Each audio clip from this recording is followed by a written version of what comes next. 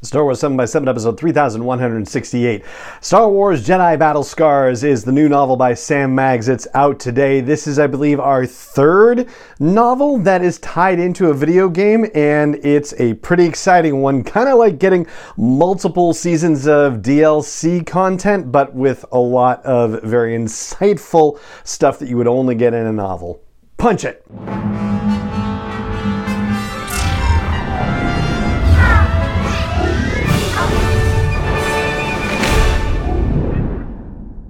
Hey Rebel Rouser, I'm Alan Voivod and this is Star Wars 7x7, your daily dose of Star Wars joy, and thank you so much for joining me for it. So as far as Star Wars novels based on video games, first we had Battlefront Twilight Company from Alexander Freed, which wasn't really based on Battlefront at all because there was no story mode in the original Battlefront, so it was just kind of co-branded, basically. And then you had Battlefront 2 Inferno Squad by Christie Golden, which was a prequel to the story mode in Battlefront 2 featuring Iden Versio. And now we have Star Wars Jedi: Battle Scars, which I guess you could say philosophically is kind of like Splinter of the Mind's Eye. It's a story that takes place in between Jedi Fallen Order and Jedi Survivor in the same way that Splinter of the Mind's Eye took place between A New Hope and The Empire Strikes Back. Yeah, that's going way back. But more specifically, Jedi Fallen Order takes place in 14 BBY and Survivor is supposed to take place in 9 BBY. This takes place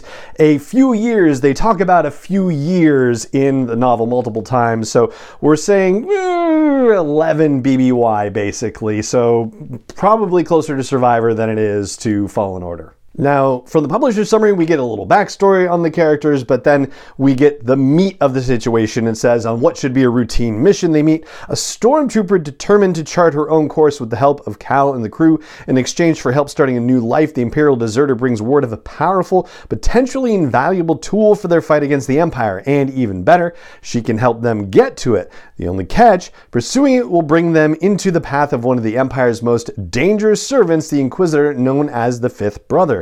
Can the Imperial deserter really be trusted? And while Cal and his friends have survived run-ins with the Inquisitors before, how many times can they evade the Empire before their luck runs out? Alright, so that sets the stage.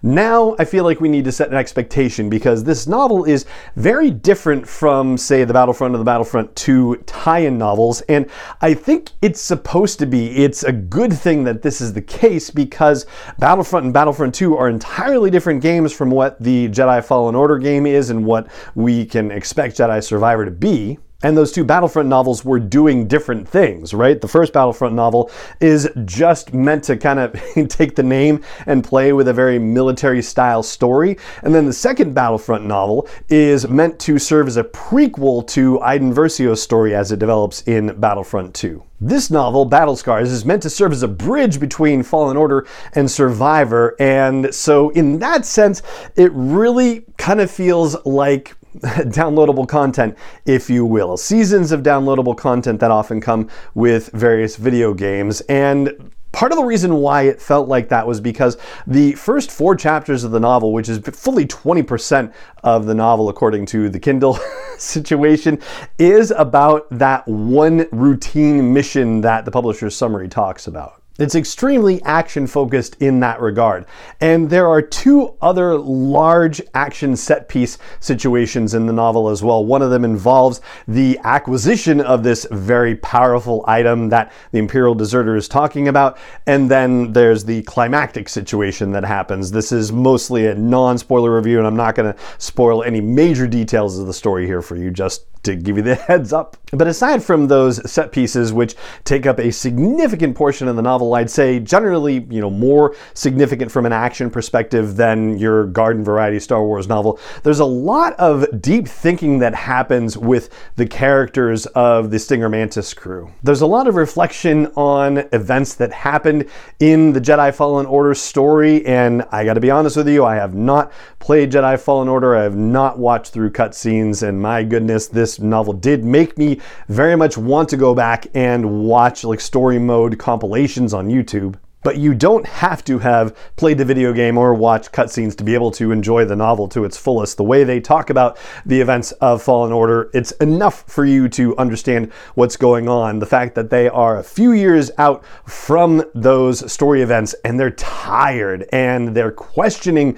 just what they've been achieving over these last few years and whether it's all worth it. As a result, this novel is very much a reckoning of sorts for Cal, for Merrin, for Cere, for Grease. And the cracks in this were sort of there already and were starting to develop, but the addition of this Imperial deserter brings everything to the surface. As far as that Imperial deserter goes, well, the answer to whether the deserter can or cannot be trusted ends up being very nuanced, and that's well handled by Sam Maggs, who's the author of this book. I just realized we hadn't even mentioned Sam's name, so there you go. Sam Maggs writes Jedi Battle Scars, and the way that the question of that is handled becomes twisty and turny and is definitely...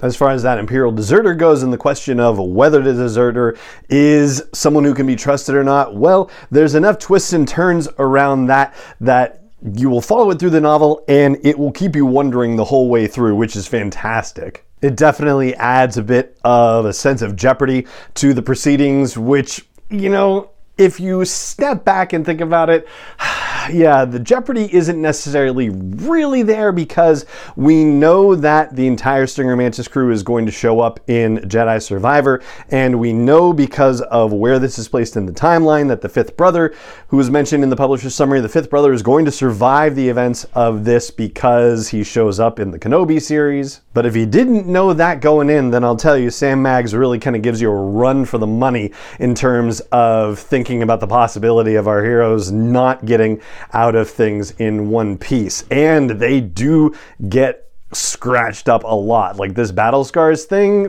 yeah, it is meant in the physical as well as the metaphorical sense. For a couple of little fun fact things that jumped out at me, it was kind of surprising but made perfect sense for BD1 to be administering multiple stim shots to Cal Kestis in the midst of battles to keep him going. That's the sort of thing that happens in the video game itself, but in a novel situation seemed kind of strange and unusual, and it made me wonder why this doesn't happen more often actually in other Star Wars storytelling. Like how many other Jedi are going into fights getting stim shots just before they go in, or giving themselves stim shots in the middle of fights? Like, we don't really hear about this, but it was done so naturally by Sam Maggs in the novel, and of course it made sense with the video game tie-in situation that it made me think, gee, I wonder why this isn't happening or we're not being told about this in other stories. This novel is also taking the title of hottest and heaviest Star Wars romantic storytelling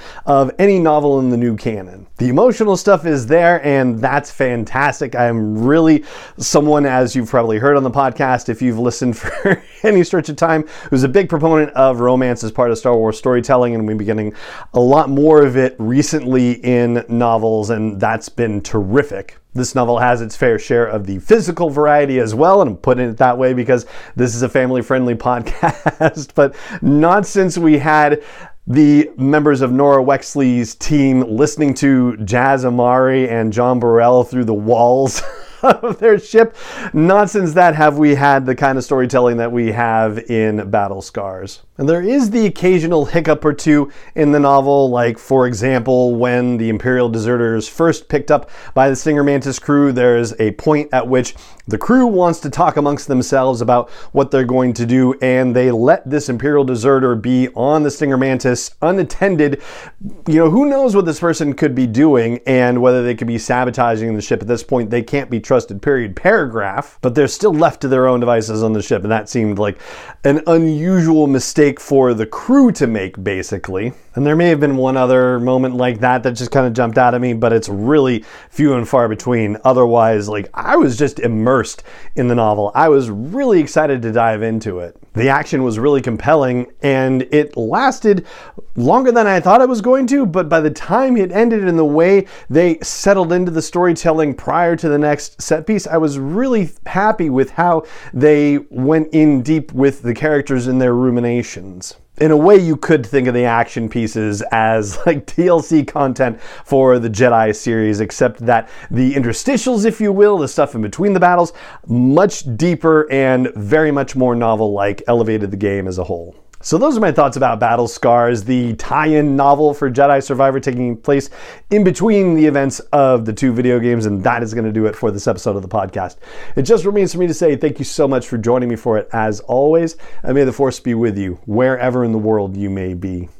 7x7 is not endorsed or sponsored yet by Lucasfilm Limited, Disney, or 20th Century Fox, and is intended for entertainment and information purposes only. Star Wars, the Star Wars logo, all names and pictures of Star Wars characters, vehicles, and any other Star Wars related items are registered trademarks and/or copyrights of Lucasfilm Limited, or their respective trademark and copyright holders. May the Force be with them. All original content is copyright 2021 by Star Wars 7x7. We hope you love it.